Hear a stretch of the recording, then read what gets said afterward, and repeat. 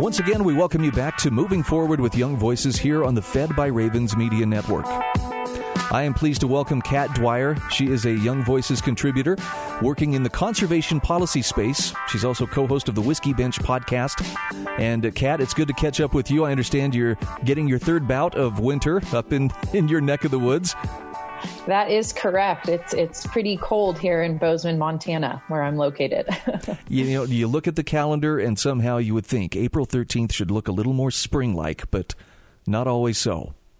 Yeah, that's usually when we get our third round of winter. So, Well, it sounds like you're then pretty much used to it. I have an article here in front of me that you are the author of this article. Green tech isn't all it's cracked up to be. And first of all, I'm imagining that there were a few knee-jerk reactions to people who are very firmly within the green camp. You know, how this must be blasphemy. But you make a pretty solid case that a lot of the things that are sold to us as green solutions, and there's a nice picture of these wonderful wind turbines, that it may not be quite the answer it's been portrayed to be. Help me understand how green tech may do some good, but maybe it isn't the panacea that we've been led to believe it is. Yeah, well, it's an important issue that more, I think, conservationists and environmentalists need to pay attention to. But basically, green technology in the form of solar and wind tech is kind of haunted by this uncomfortable reality, and that is that the production and the disposal of this technology leaves behind it sort of a wake of environmental degradation. And that's because things like solar panels, wind turbines, and batteries for electric cars, for example, they all require rare earth minerals, which must be mined for. And that mining is largely done overseas, as is the refining of these minerals. And that process disrupts ecosystems. It releases contaminants that threaten air and groundwater quality. And it kind of just, it really disrupts natural spaces, especially when it's conducted in places like China, which is one leading nation that dominates that rare earth mining and refining. There are very little environmental precautions taken in nations like that. And so the environmental destruction is pretty grave.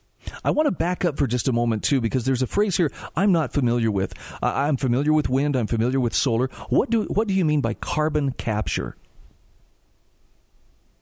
Carbon capture, that's kind of, I would say that's a separate issue aside from this technology. I think one that's in many ways promising, but kind of nascent, and maybe something we should actually put more resources towards, perhaps. But really what the Biden administration seems to be kind of zeroing in on is subsidizing and propping up solar and wind industries. And as I mentioned, those two technologies, they sort of at the front end in terms of their the mining and refining of those rare earth minerals that are key components of those technologies. There's a whole host of environmental degradation that takes place. And then the other kind of problem with these things is that they have a very short life cycle. Wind turbines and solar panels last for roughly 25 years. And so then we have to deal with disposing of these technologies. And the disposal of them is also incredibly problematic because recycling, for a variety of reasons, just doesn't make sense economically. And so a lot of these technologies wind up just being dumped in landfills. And not landfills even in the United States, but they're often shipped overseas to impoverished nations that, again, don't have the same environmental precautions in place that the United States would have. And so we have instances of, toxic material in solar panels leaching into groundwater, that sort of thing. And it's kind of this problem that's compounding, and we don't have a good answer for it yet. This makes me think of an essay by that famous French economist Frédéric Bastiat, That Which Is Seen and That Which Is Not Seen.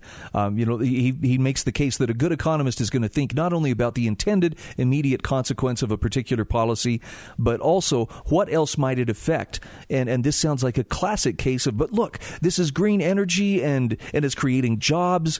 But on the flip side of that, there's some things you point out, toxic waste, polluted groundwater, sometimes even forced labor. That was kind of a chilling thing to understand. Yeah, that's another incredibly uncomfortable reality with these technologies. In China, I think it's pretty well known at this point. There's an ongoing severe persecution of the Uyghur Muslims, and several prominent solar companies that distribute their panels in the United States and abroad internationally. Their supply chains have been linked to forced labor of the Uyghur Muslims in Xinjiang province. So that's, horrific and obviously a PR nightmare for those solar companies. And in addition to that, cobalt is another key element, one of these rare earths that's used in things like batteries for energy storage or in electric cars. And that's primarily mined in the Democratic Republic of Congo, which, don't let that name fool you. The Congo is neither democratic nor really a republic. And children as young as 5 years old are known to work those mines. So yes, you're exactly right. There's this environmental degradation that's severe and immediate. And then there's also a whole host of human rights abuses. So it's a sad reality, but sort of forced labor, toxic waste, polluted groundwater, and the suppression of local communities have kind of become this hallmark of rare earth mining industries in places like China and the Congo, which were largely dependent on those nations, unfortunately. Let's talk for a moment about the intended goal of this green tech. The intended goal, as I understand it, is we're trying to be sustainable. We're trying to clean up the air. Is it going too far to say that this is to help address concerns about climate change as well? Oh, it absolutely is. Yeah. I think that's the primary thing it's marketed to achieve. Biden has pledged to usher in a net zero emission economy by 2050 or sooner, which is, that's a lofty goal. And unfortunately, he seems sort of intent on pursuing that goal by forcing the United States to become more reliant on energy from solar and wind, which for a whole host of reasons is incredibly impractical. It's very hard to scale those technologies. They require massive amounts of land because they are not power dense. They have the environmental degradation issues that I've mentioned, and they're produce intermittent power, so they're not reliable. And what I argue in my piece is that if we really want to have a zero emission energy source that's reliable and that doesn't leave us dependent on abusive regimes overseas and doesn't have this huge waste and toxic sort of challenge associated with it, nuclear energy is really the way to go. Wow. I bet that gets some people's attention. It does. And there's a lot of misconceptions about nuclear energy, but it actually produces, one fun anecdote is 300 times less weight per unit of electricity generated than solar panels. So there's this idea that it creates this toxic sludge that's, detrimental. And the reality is it doesn't produce that much waste. And what it does produce can be contained really easily. So it's kind of the only really practical, scalable solution or alternative to carbon emitting energy sources. We've got about 1 minute left.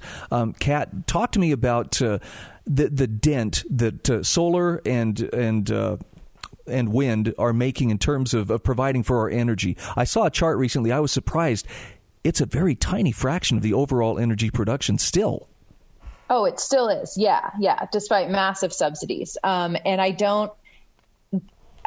I think we can throw more money at it, but it's going to be incredibly hard to scale it because as we've seen in, California, their experience a couple summers ago is a perfect example of this.